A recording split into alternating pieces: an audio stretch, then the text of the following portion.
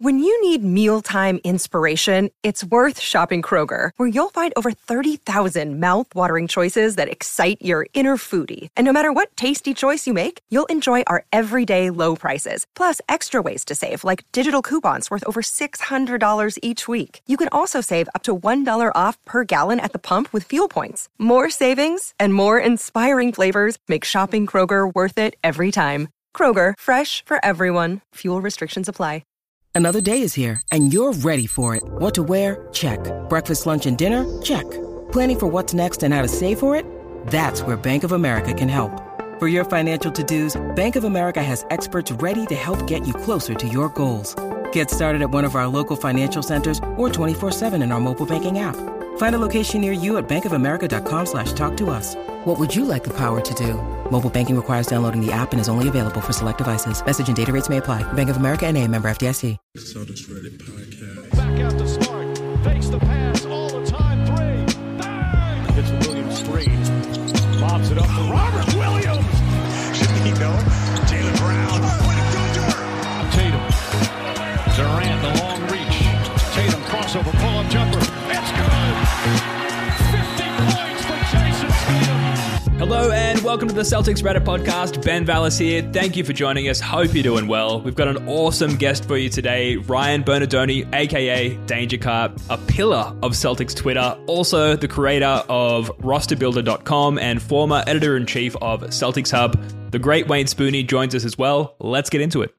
All right, folks, as promised, we're joined by the original architect of Celtics Reddit and former editor-in-chief of Celtics Hub, Ryan Bernardoni, aka Danger Cart. Thanks for joining us, Ryan. How you doing? I'm doing well. Yes, I'm only former things these days. No current anything other than Celtics watcher. But yeah, no, I'm doing okay. How are you guys doing? Yeah, doing well, thanks. Thanks for coming on. I guess current user on Twitter would be an apt description. Sure. You're a frequent, projector of various musings on Twitter, which we all lap up and enjoy, and your various podcast appearances as well. And now, thankfully, this one. So thanks for coming on. Let's just jump straight into it, shall we? On the recent Winning Plays podcast you did with Brian Robb, also former Celtics Hub, you said that you think the Celtics are a better team after the deadline. You think they are. The consensus among the fan base is that they certainly are better. And there's a recent Reddit user comment here on a post-game thread. This is by Gruff25P. They say back-to-back games, holding the other team to 40 points in the second half, and the Nuggets and the Hawks are no offensive slouches. So how much, if at all, has the needle moved there for you, Ryan, based on what you've seen in an admittedly small sample size in these two games with Derek White, Suns, Josh Richardson since the deadline? I mean, it hasn't changed that much, but that's not like a knock on what the team's doing now, right? The thing is, like, no matter what you do in those two games, they were playing very well before the trade deadline, right? Like, they were blowing teams out in the couple weeks before. So you can't, like, look at those two games and say, oh my goodness, they've turned it all around. Like, they had already kind of turned it around since they got healthy. What you can say is that it looks good, right? It doesn't look worse. There's no sort of like immediate, oh my gosh, Derek White doesn't fit next to Marcus Smart or anything like that. Like, which I don't think anybody believed was going to be the case, but until you see it to at least some extent, it's always a possibility, that it just, for whatever reason, they don't mesh or something like that. So you sort of remove some of those edge case, oh goodness, this could be a disaster for some reason scenarios. But in terms of like, are they better than they were before? I mean, I think so. It's sort of the same that when I was talking to B-Rob, like, I think that they're better. I think in the simplest terms of like, they replaced, if you take the top 7 guys, the top 8 gets a little more complicated because who is the 8th player at this point and stuff like that. But, you do see teams cut to 7-player rotations in big playoff games. And like, I think that their 6th and 7th players are better than they were before the deadline. So from that standpoint, I think they're more talented. But, it would be almost like disrespectful to the way that the team was playing before the deadline to say that we've seen something significantly better than that, just because, like, how much better could you be than what they were or what they have been when healthy up to the deadline? Like, every time they're healthy, other than the first couple of games of the year, it's like they're blowing teams out and holding everybody to 40 points. Like, they were good before is, I guess, the point. Do you buy that these past two games where Derek White's played, he's played like all of crunch time. I think he played 17 minutes straight to end the game against the Nuggets. I saw some buzz, and I kind of feel this way too. This is the type of game we would have lost earlier in the season, and whether it's White or the team just playing better. But a lot of that playing better was against terrible teams, and these were two legitimate teams. I mean, the Nuggets are kind of handicapped in a lot of ways, but do you buy that there's, can you evaluate that there's something different with the way they kept, the way they held it together in crunch time, or is it too early to tell? Yeah, Tim. I mean, sort of the same. It's a little bit too early to tell. If, the problem that they had in crunch time early in the season was, I think you could attribute to a couple of things. One was just bad luck, right? You can always say in these situations, there's just some amount of luck. And, if you miss all your shots, there are going to be games where you make some of them, and then you would win those games. But in terms of, rotational things, the problem was that they were playing Dennis Schroeder and Marcus Smart together, and whenever they did that, it was a disaster. And they had already gone away from that. So would they have won these games anyway if they were playing Josh Richardson or Grant Williams in those minutes? I mean, we have no way of knowing, right? You can't rerun the game.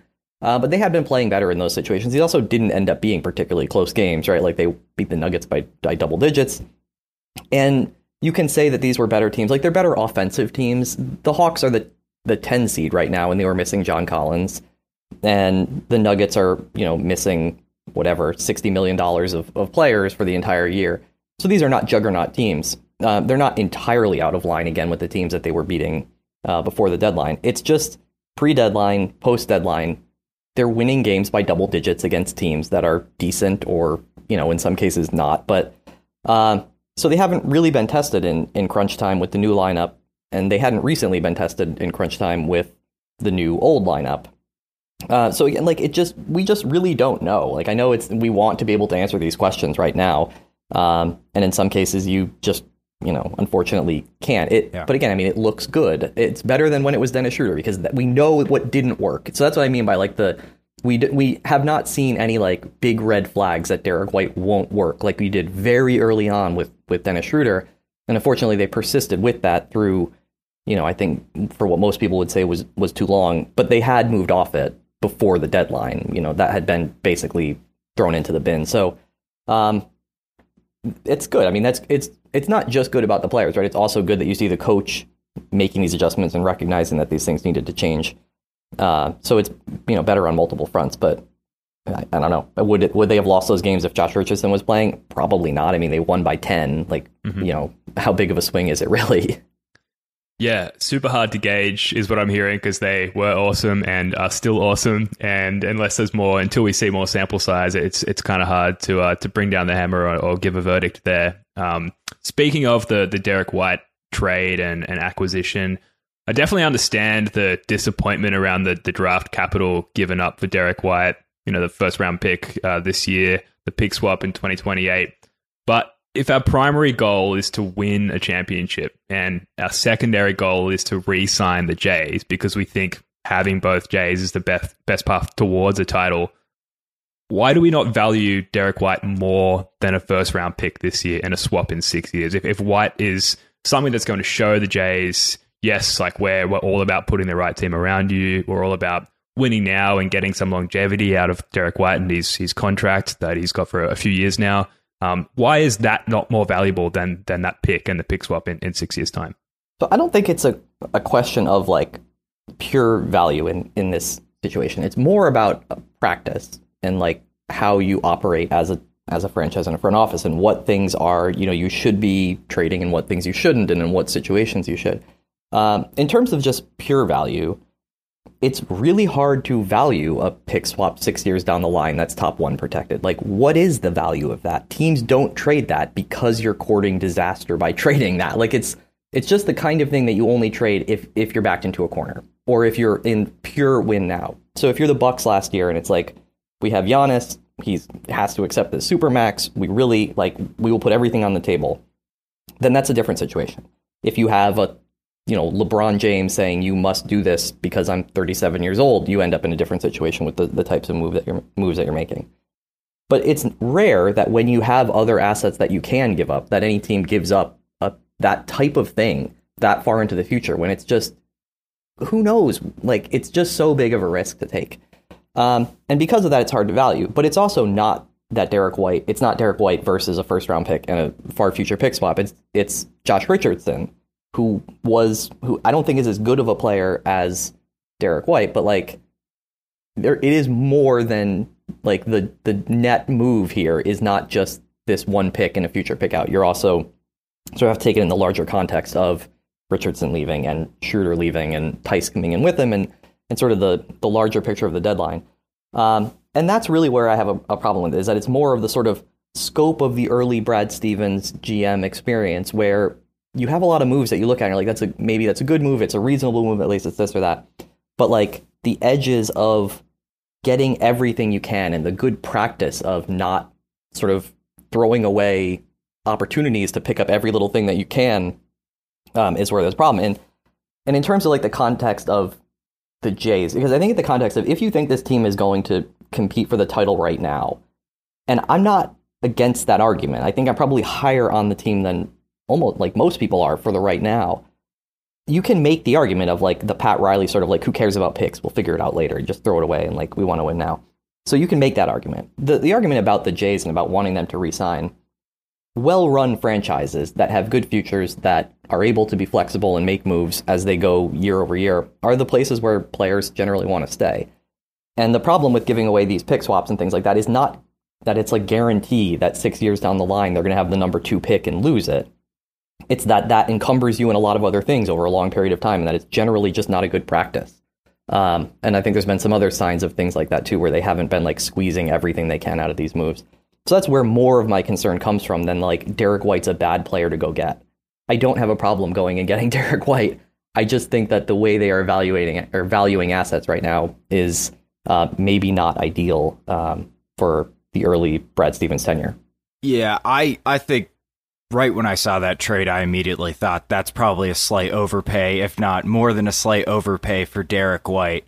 What I will say is, and really, do you agree with this premise? Brad has been pretty good, I think, as a talent evaluator so far. The early returns are pretty good with Richardson. He identified a guy that was a distressed asset, went and got him, turned him into at least a neutral contract. Al overpaid, obviously not ideal on that contract, but he's been a key cog with the team. And then I think Schroeder gets a tough rap. I don't think some of Schroeder's failures were all on Udoka. Nonetheless, he's a really talented guy for the taxpayer MLE. So if Brad said, Derek White is underutilized in San Antonio, I need to go get this guy because I truly think he's the fourth piece. You know, he's that fourth best guy on the championship team. Does that change how you would evaluate? I know it's risky with the swap, but I mean, if he's really convinced, does that matter, or do you not really care and just think that's too much risk to take on with a swap? I mean, I don't particularly care, but I don't matter, right? Like, who cares what I think? I'm wrong all the time. It doesn't mean anything what I think. Like, and that's where I go on. Like, I think the general shape of like their practice right now is not wonderful. Now, you have Jason Tatum and Jaylen Brown and Marcus Smart and Robert Williams, and that's going to cover for a lot of sort of not getting the extra 2% here and there, right? And it has covered them for not having like legitimately bad player and roster management over the last couple of years. Why are they still a good team? It's because you have this like core of a really good team that covers up for a lot of sins. So it doesn't particularly matter to me. I don't know about the idea of like Brad has proven to be a good talent evaluator to this point. I think the players we've picked up have basically performed to the level that you would have expected them to. Josh Richardson, probably a little bit better. Schroeder, I think exactly. I mean, if you look at his numbers this year versus last year, they are like eerily similar. They are exactly the same. Horford, he was playing well last year. I think he's kind of played the same. Like he's played well. He's probably been a little bit better on defense than we expected. The restrictions on how much he can play is the biggest thing with him at this point. And a lot of what you make your bones on as a talent evaluator, as a front office person, is the draft. And like they haven't done any drafting with Brad. So it's really hard to make the case there as to like getting any sort of read on him. And I think that's where for all that Ainge gets ripped for his drafting, that's actually where he was probably the best over his time with the Celtics, that he was a very good talent evaluator actually in the draft. Everybody has misses, right? But so I don't know. Like, if you're asking, like, if I give Brad the benefit of the doubt as a front office person at this point because of the moves he's made so far, then I would say no to that. I don't think he's done anything like exceptional. But again, like, it's his job. And if that's what he believes, then I understand that he would operate in that way of saying, like, this is the guy who I believe in and I'm staking my reputation on it, so I'm going to overpay for it. The problem is that what then happens if it doesn't work out is that the person who gets fired isn't there when this 6 year down the line pick swap, becomes something that's encumbering a future, the person who's leading the team at that time. So it's kind of easy to do that, to trade stuff way out into the future, because either you're a success and don't care, or you're gone and don't care. So yeah, no, I mean, I don't give him the benefit of the doubt at that point, but again, like, who am I to judge? I don't know anything. Well, we thanks for having me. That's why we've invited you on. Yeah. Look, 2028, I'll be 41, and I refuse to believe that day will ever come. So as far as I'm concerned, we're not offering up any real asset, because that day will never arrive. May as well not exist, yeah. I'll be there in 10 weeks, so I'll be 41 in the end of April. So hopefully we're still around by that point. Yeah, it's all relative. We'll be right on our way to a championship by then. Come on. We might be 10 weeks from now. It's not wildly out of the question. Agreed. Yeah. Well, we look forward to having you back on the pod to talk about the 2028 title. In the meantime, sticking with Brad as part of his tenure, short-lived tenure so far with the Celtics in this new role, there's been a lot of celebration around possessing these quote-unquote tradable contracts, so mid-tier contracts that are somewhat easily moved to free up cap space, or potentially a sign and trade for a third star. You had recently mentioned that Tice should or could be viewed as a negative value contract around the league. But given the salary and what he makes per year, why do we not view Tice's contract in that same sort of flexible / tradable category?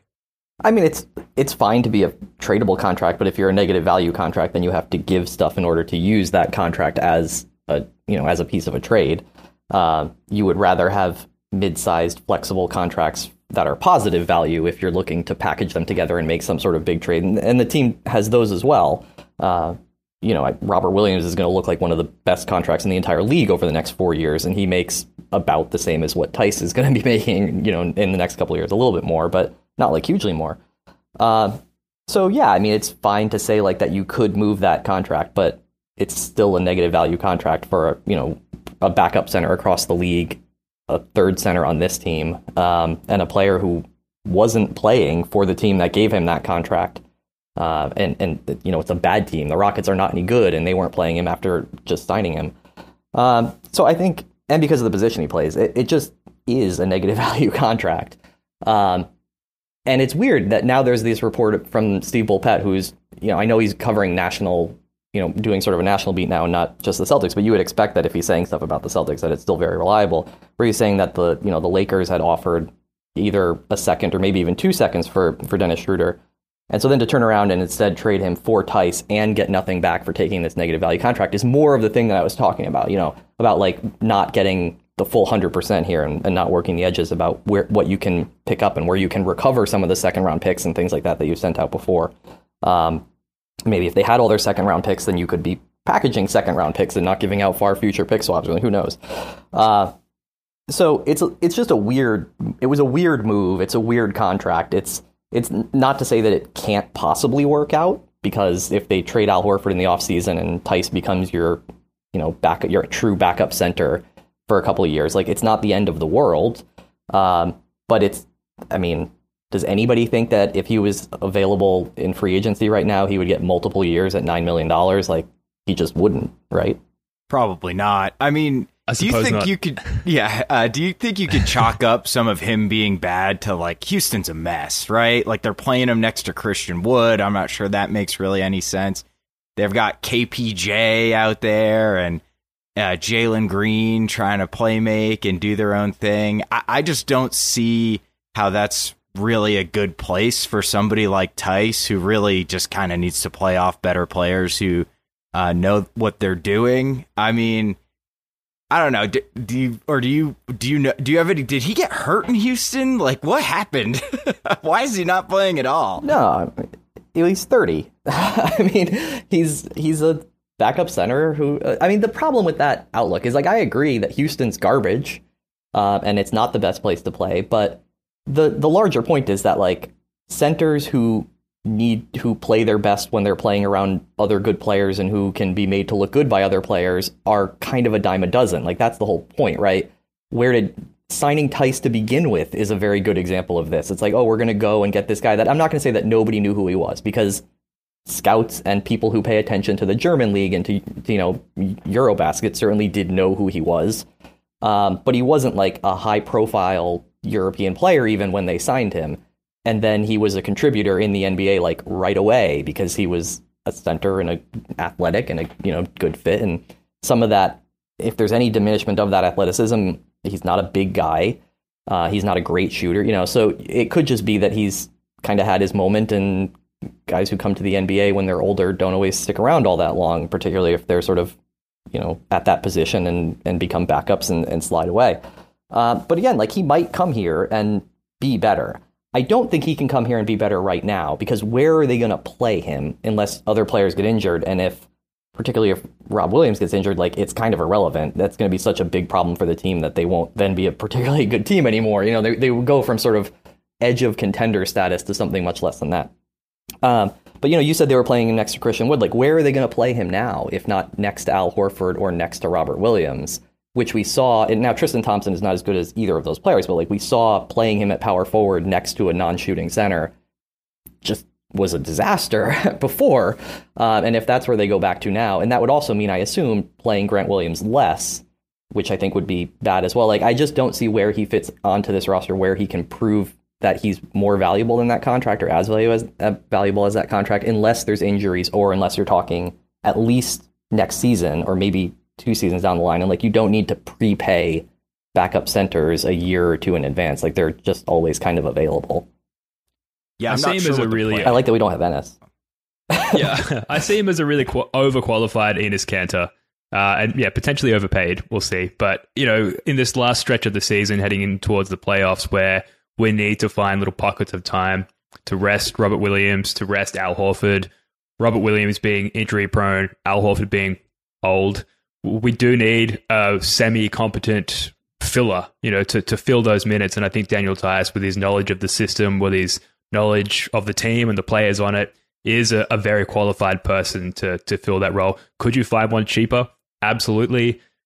But do the front office think that he can actually make a contribution without having to take time to acclimate him? Probably. So I think that, obviously, I'm not paying his salary, so I probably feel a lot better about it than others might. But I feel like it could be a really solid contributor in a very small role, if that makes sense.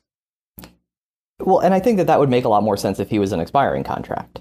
Like, if you're saying, oh, we can get him now and we're trading Schroeder out and we're bringing Theis in, and we just picked up, somebody who's Derek White, who is going to play some amount of point guard anyway, and things like that. Like, that would make much more sense. The problem is the length of the contract. It's that there's 2 more years here. And I mean, again, I know you had mentioned stuff I said on winning plays. I'm assuming that most people listening to this did not listen to that, so I will repeat myself a little bit, and hopefully it doesn't bore anybody too much. It's that this is a team that we know has budget limitations of some amount that seem to be right around luxury tax. And like, adding that amount of salary next year is going to put them back into luxury tax territory. And so are we going to be at the trade deadline next year or at the end of the offseason this year, and they're giving up draft assets again, some or future, young players, whatever it might be, in order to get themselves back into budget, because they're paying their backup center $26 million and then their third center $9 million? Or does it mean that they have to move off of Al Horford, that they end up, it makes even less sense to waive him now, right? Like, if you're in a position where you decide to waive Al Horford because you're saving $12 million, but then you're paying Daniel Theis $9 million, like, you would have been better off just keeping Horford and not going and getting Theis, right? Like, the sort of mathematics of where you're going down the line become difficult unless you're just like, I believe against all history that they will be a significant tax-paying team next year, to the point where they're going to be a tax-paying team to keep a quality third center that you could replace for much less money. Like, the whole picture doesn't work for me, even if I like Daniel Theis. And if it was an expiring contract, I would be like, yeah, great, sure, whatever, that's totally fine. It's 2 and 3 years down the line where you're like, that's probably going to cost us something. We probably should have got something now and didn't. And the resolution to how much he's being paid in the future may end up costing us more things and just not really working out. Or maybe they win the title this year and literally nothing matters for the next couple of years. Now we're talking. But I think more likely than not, like, it doesn't quite work out that way. Do you think Brad's scarred from all these trash backup centers he had to deal with, like Tristan Thompson, Cantor? He's just like, I'm getting. So I didn't mention when you said, do I trust Brad's judgment on all these player evaluations? The one that we didn't mention there, conveniently, was that he brought back Enes Kanter. That was a vibes play. Yeah, okay, whatever. So it seems to me that it's a little bit, and you worry about this in terms of, again, like the general practice of the front office, that's a little bit of the sort of recent head coach, the worst one being if you're current head coach, of just guys going to get people that they're comfortable with and that they know. And that he had luck, he had good success when he was the coach and Tice was here, so you go and get him because, you're used to him and you know what he can do and you like him.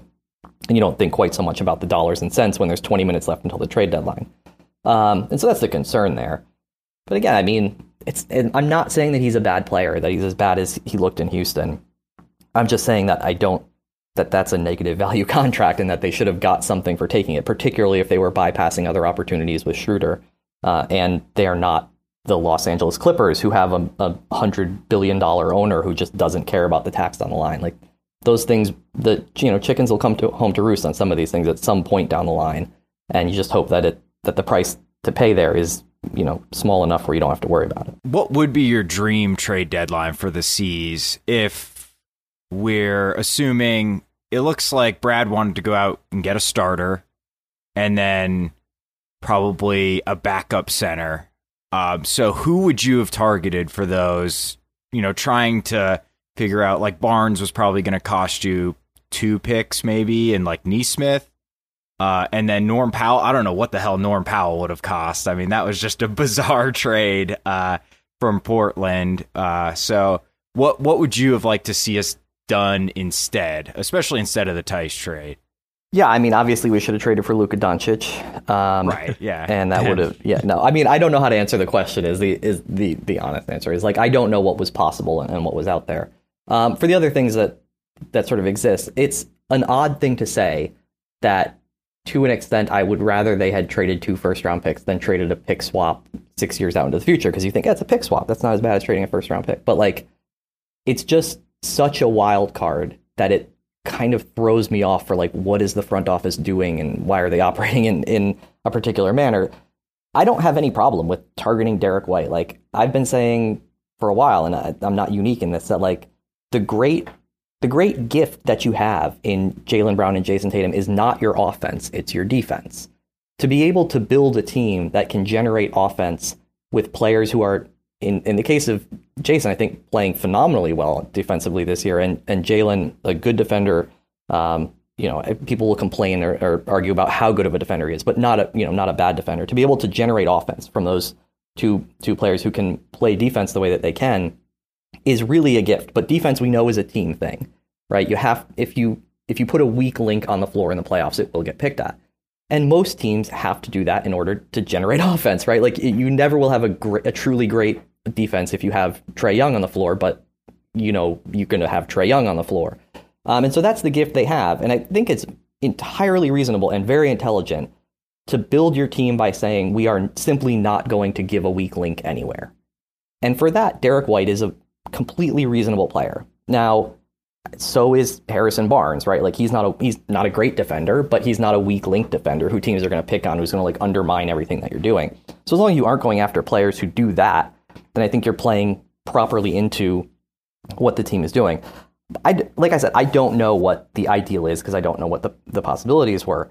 I said on deadline morning that it was very reasonable for this team to go in numerous different directions. Like, if there really was a future Lakers first round pick on the table for Josh Richardson, they could have just sold Josh Richardson. And I couldn't have argued with that. Like, the asset value of a future pick a couple years out unprotected for a team that is run by morons, regardless of the fact that they just won a title, like, right, they're run by idiots. Oh yeah. would have been reasonable to do, just saying like the asset is too good. Doing what they did and buying, completely reasonable. Teams playing great. This is, a season where everything sort of seems to be scrambled. It could be wide open. Totally reasonable. Standing pat, like just saying what we have is good, would have been reasonable. So I don't know. Like I said, I'm not pretending that I'm some genius with like the answer to all things. And what they did in terms of the players that they added are totally reasonable. I just think that the way that they paid for those players is concerning and something to watch as we go forward. It may be that it's 2 years from now it seems ridiculous and it's like, oh no, they've all the moves they made from this point on seem completely, they've won all the trades on the day of. And I don't know. It's just one of those things that without a lot of track record, you're like, that's interesting. Some of these things that they're doing. In terms of other things they could have done, I think that they probably should have just traded Schroeder to get these second round picks instead of going and getting the Tice contract, obviously, because of the way I'm talking about it. I would still launch Ennis into space and have found Luke Cornett, fine. That's totally fine. They just signed Sam Hauser today. Fine, reasonable. And then, there's the team in the long term they still need a sort of big defensive wing unless you really believe that Grant can hold up to that role like in the playoffs. And so you do see, Larry Nance was sort of a throw-in to New Orleans. I've always been a fan of his as like if he was going to go that cheaply, it would have been nice to be able to get in on that if that was possible. Robert Covington's kind of old and doesn't play as well, I think, as he had even just a couple of years ago. But again, like he was part of that Powell trade that you mentioned. It's really hard to tell what the valuations of either of those players were because of what they got back. But again, like if you could go in there and like swoop in and just take one, and all of that is limited by the luxury tax position. So again, in my ideal world of my ideal offseason, you'd have an ownership group that's like spend $10 million over the luxury tax. We don't care. Go ahead and do whatever you want. And then you could add a player like that. For everything else, what they did, other than, like I said, the way they paid for it, it seems reasonable. But this is me rambling on because I can't answer your question, so I just keep talking until one of you cuts me off. And I think you have answered it in a way. Like there's definitely a few useful tidbits to glean from that. You did mention that there's a necessity still to add another wing to the team. Have you backed off the emphasis on acquiring additional shooting? We saw the last couple of games, particularly in the first half against Atlanta, like Tatum, Brown, both not shooting well at all, to put it lightly. Obviously, Tatum came to life in the second half of the game, and yet because of the quality of the defense, the team continues to find a way to win. And obviously qualify that, we mentioned it earlier, that these aren't exactly quality opponents, and yet we can have these poor shooting nights and win the games, using other strategies. Do you think that there's less of a need to go and pursue and potentially overpay for shooting given the current construct of the team and the quality of the defense? Yeah, there's no rule. Like, there's no one way to win, right? If you can hold the team to 3 less points, then that's worth more than scoring 1 more yourself. It's like you don't have to do it by playing any one given way. And if you have the best defense in the league by like 3 or 4 points per 100 possessions over anybody else, it's very good. You're almost like by default a contender, right? And they're not going to maintain that over the year. Like the teams are not going to continue to shoot 40% against them for the long term just because nobody in the league does that. It's not viable for that to continue to happen. And they will play better competition and they will have worse luck. They will have games like the Utah game where every once in a while the other team just makes 22 threes, right? And it's like, that doesn't mean that you're suddenly a bad defense. It's just like shit happens sometimes, right? Mm-hmm. But you can absolutely go and compete and win the title with an unbelievable defense. And like I said, in the long term, in the bigger picture, the gift that you have from the Jays is that you can do that. And it sometimes, I think, gets lost a little bit that how young Jason Tatum still is, right? Like, no, he's not 19 anymore. But look at where, like, Joel Embiid right now is competing for the MVP because he's in the prime years of his career. And so is Nikola Jokic. And, like, Jason's seasons away from that. Yeah. And if he just catches a heater in the playoffs and goes for 6 weeks shooting 45% from 3, like the team is going to beat whoever they play. Mm-hmm. Just on, hey, we have 5 guys who defend and nobody can score against us, and our best offensive player just gets hot at the right time, right? That can happen in any one of the next 4 years before you even like get to the beginning of his real prime season. Right. Mm-hmm. So I don't think you have to get shooting. The other thing is that what they need isn't to overpay for shooting. They just need to find like cheap shooting, right? A little bit of like somebody who hits. So Sam Hauser is probably never going to be anything in the NBA, right? Like undrafted guys who aren't super athletic and get to the NBA at 24 rarely become anything. And maybe he'll, everybody says, oh, he could be Duncan Robinson. Yeah, but he probably isn't. He probably won't be. But what you need is to somewhere at some point get lucky with shooting. They have this year with Grant Williams.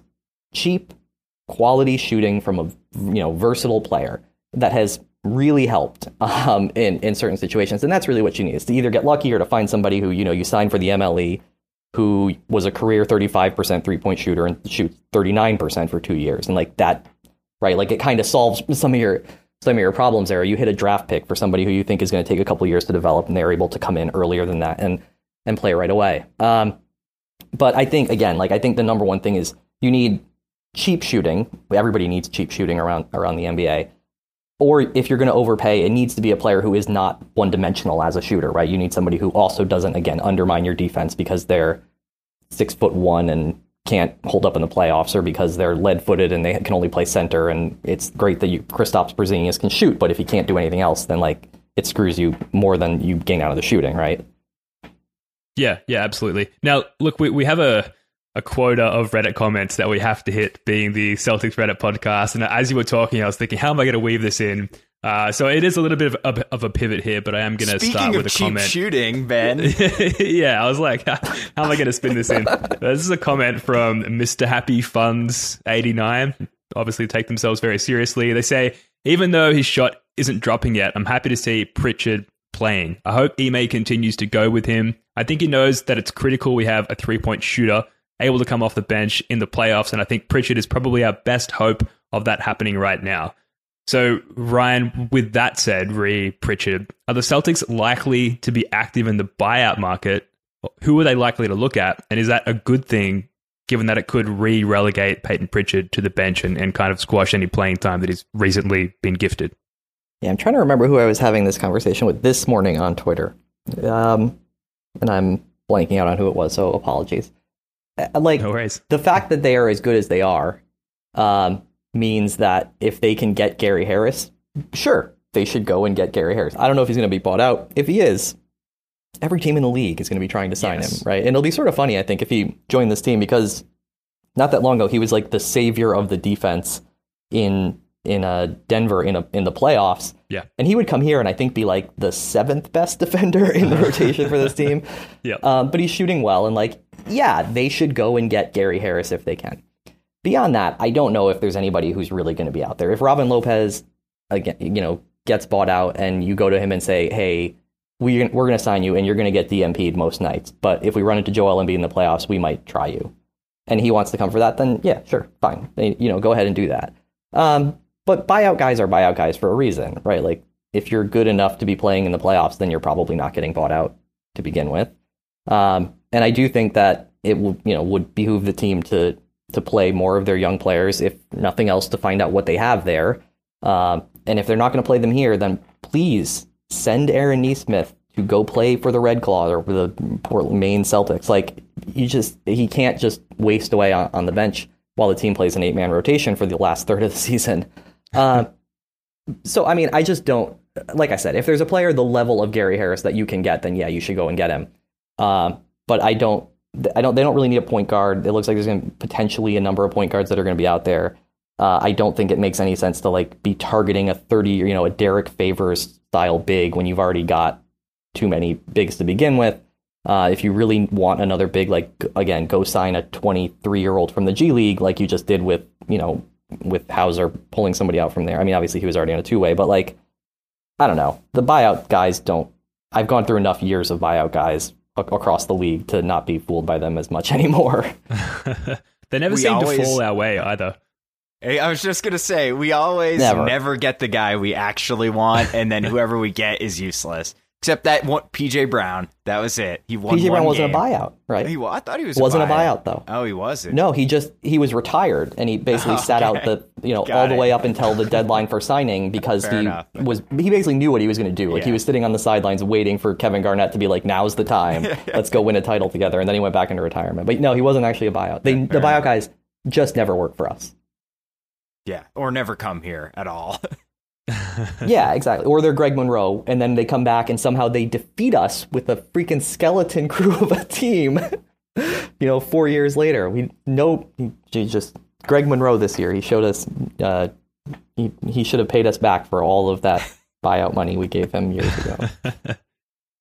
There's another comment here from user Chinese Fox 97. They say, "You know why I believe we can win it all? Because we're winning even though our defense, or rather our offense, has been terrible. We're missing a ton of shots. JB and JT are missing a ton of threes. We shot 27% and 29% the last 2 games and still ended up winning because of our defense." Which I think segues into this question, Ryan, as we start to wrap up here. How optimistic do you feel about a deep playoff run? And in your mind, are you targeting any specific matchups in that sort of first or second round? Right. We talked about it a little bit already, right? It was saying like if Jason Tatum gets hot for a month or 2 months, then they not can beat anybody, like they will beat anybody, right? And yeah, I think that they have a chance to win the title that is being underplayed by most people. You see these sort of analytics models like 538 and I think there's one based on the Darko projection. It's not even really a stat, but whatever it is. And some others that have the Celtics in the sort of like 10 to 12% range in terms of being title, their title favorites, or not title, their title odds.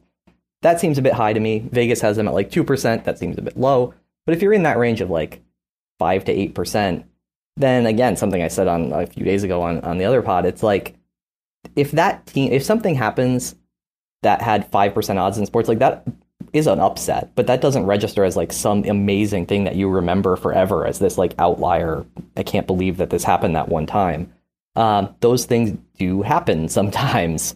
So in terms of like how far they can get in the playoffs, yeah, it would help if they draw the Bulls with 3 guys injured, right? Or the Cavs playing well, but with guys who have never played in the playoffs before and are, sort of experiencing it for the first time. Like I would rather play them than the Bucks. I would rather play them than the Sixers early on if the Sixers mesh right away. This isn't a surprise that if everybody is healthy for the Nets, Kevin Durant is really good, and I would rather be playing against Darius Garland than Kevin Durant. So yeah, the matchups are helpful, but like in the end, it comes down to if the team continues to play as well as they have played to this point for basically the entire season when they were healthy. Right? They had when were they bad? Very early in the season, they gave up too many points, and everybody who was watching the game was like, they clearly don't know what they're doing yet in this system. Then they play really well from game like 7 or 8, something like that, up until they go on the West Coast trip. And they go on this trip, and Jalen's injured. They're starting Smart and Schroeder together. They give up 1 million points. There's like kind of weird disaster games in there. Okay, fair enough. A period of legitimately bad play, but with one of your 2 best players sidelined. Then you have COVID, and the entire league goes to shit, and nobody has any idea what any of those games mean. And they have a bunch of bad losses in there, but welcome to the club. Like, it's all total mess. And then they get healthy, and they just kill people. They're just rolling over everybody. And like, it's hard to say that what they've had done recently is sustainable for forever, because they're not going to be a plus 12 net rating for the rest of the year, I don't think. But like, if they just continue on being like a plus 6 or plus 7 team for the rest of the year, then they absolutely go into the playoffs where they can beat anybody. Can they win? Can they beat anybody 4 times through 4 different series and win the title? Like, maybe. I don't think it's likely.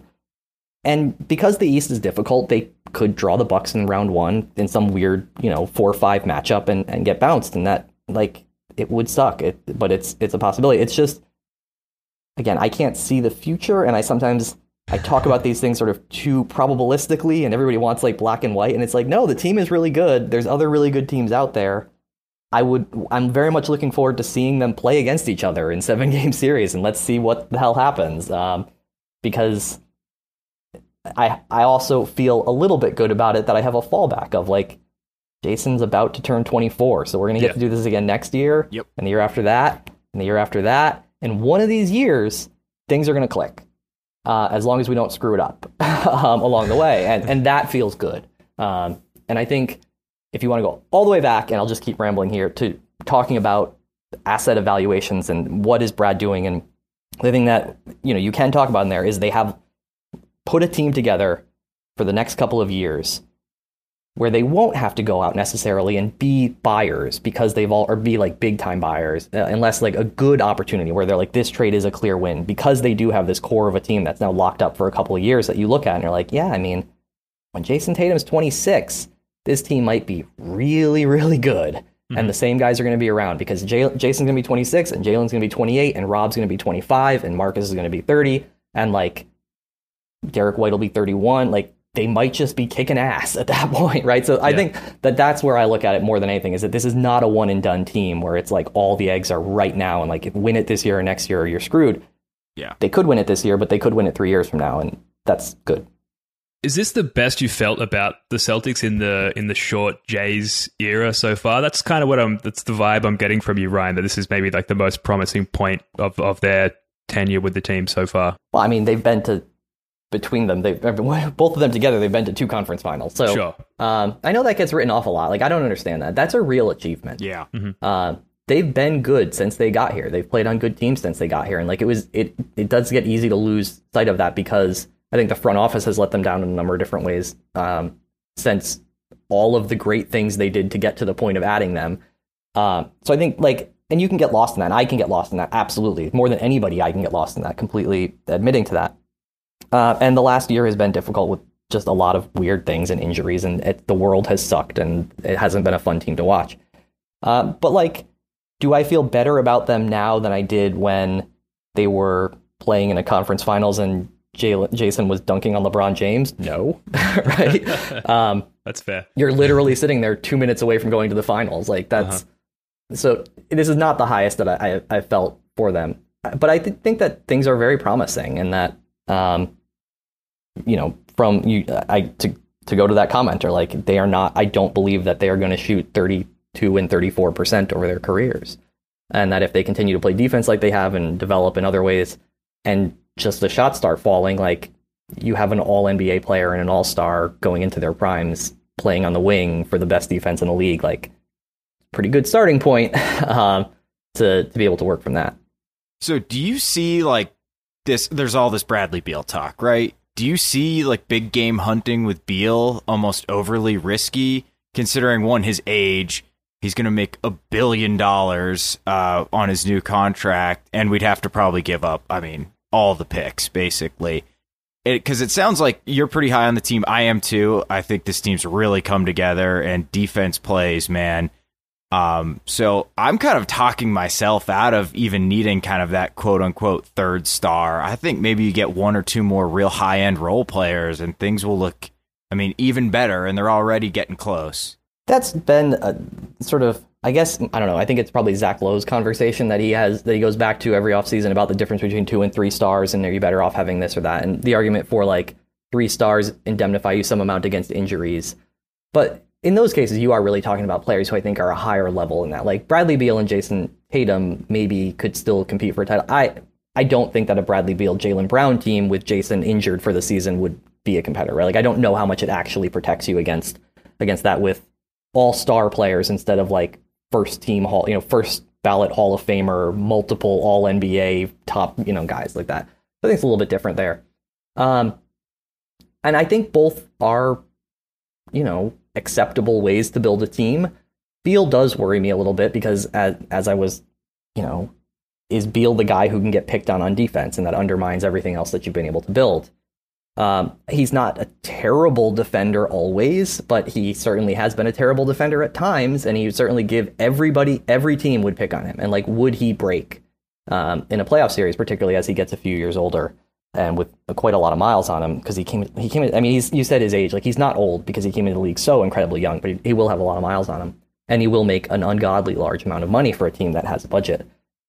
If you can, like, if ownership says we don't care, we've been saving all this money for years for this moment, go ahead and spend wildly, and you can go and get him for Al Horford and Derek White and all your picks. Like, okay, I'm not going to say that that's a bad idea, but I don't know that it like guarantees you of anything, and I think it's again like reasonable to go about it another way. And if it's like you can go get him, but it's Marcus Smart and Derek White and Rob Williams and fewer picks, no. I don't think that would work out. I think that you would hamstring yourself in too many other ways in terms of like your current talent and how you could fill out the roster then around that, and how you've, would sort of, again, undermine the gift that you have in the Jays. So I don't think it's clear. I think it depends on what the price is. And of course, the one caveat to all of that is if Jason Tatum says, this is my team and I want you to go and sign my best friend, then that, right, every team in the league sort of takes out of your hands. But I don't think you're talking about it from that standpoint. I think you're talking about more from the team building. Yeah. And again, this is what I do, right? I come on and I ramble on and I don't really give you answers to your questions because I don't know the answers to them, because these things aren't black and white, right? These things live in a gray. If you could solve all these problems with a spreadsheet, it wouldn't be fun, right? It's the fact that we can't answer these things that makes it interesting to begin with. So we bullshit about it until we find out. Yeah, it's fun to talk about. That's why we're all here. I do have to wrap up with a question that will for sure alienate our US audience, and that is about the Ashes. And I think you tweeted about it. See you guys. A few months ago. See you, Spirits. You tweeted about it a few months ago, Ryan. And if I could have made a list of people who I'd be 100% positive would not be interested in cricket or the Ashes, I think Danger Cart would probably be on that list. So it definitely piqued my interest. We do have a sizable cohort of Aussie listeners, obviously. Can you tell us a little bit about how you got into Ashes cricket? Did you pay attention to it this year? I'm morbidly curious. Right. So the real original architect of Celtics Reddit is from Geelong, right? He's an Aussie, and aside from loving the Celtics, also loves particularly he loves Aussie football. He's a Geelong Cats fan, and was Typical. Also a mod for Peloton, right? So he's a big, not the workout equipment, but he's a cycling fan, and also a cricket fan. And I was living in Hong Kong when I was first sort of joined Celtics Reddit, and then I lived in London for a little bit, and so I happened to live in London during 2 Ashes series, and every day I'm talking to my friend Tim, who is one of the other moderators on the Reddit, who's in Australia following the Ashes, and he's teaching me about this dumbass sport that takes 5 days, and oh, by the way, there's 5 of them. It's not a 5-day thing. It's a 5 times 5-day thing. Yeah, and brilliant. Then, they're going to go and they're going to do it again against India and then against the Windies. I don't know, right? Like, it's just an insane sport. And who could imagine why they've been desperately trying to find ways that take 2 hours instead of 2.5 weeks. So it's just, what it is that, one, you want to talk shit to your friends. And so I'm in London and he's in Australia, and you want to be able to do that. It's also, for anybody who's interested, who's been working from home during pandemic times or anything else, wonderful background noise. It goes on all day long. Nothing really happens. It just sort of sits there on the other screen or in the background, and it's sporting and something is happening. And that's the Tour de France. That's the other, I love the Tour de France. Very similar. It just is a thing that happens all day long on the computer screen in the back. So I'm not going to pretend that I'm some, great observer of cricket, but I can't help but get sucked into Ashes fever. Look, I think that the fact that you know about cricket and the Ashes at all, just its mere existence, puts you in the top echelon of American cricket fans. I detest and reject the notion that nothing happens in cricket. That is false. But look, next time we have you on, we can put aside 10 minutes and we can discuss the ins and outs of cricket and how so much is happening at all times. Ryan, well, also you get, just to throw, Douglas Adams and a tiny little trophy. That also sucks me in. Of course, why not? For anybody who doesn't know, the Ashes trophy is like 3 inches. It's the tiniest little trophy. It's hilarious. It's not the size that matters. That's right. Good things come in small packages. That's right.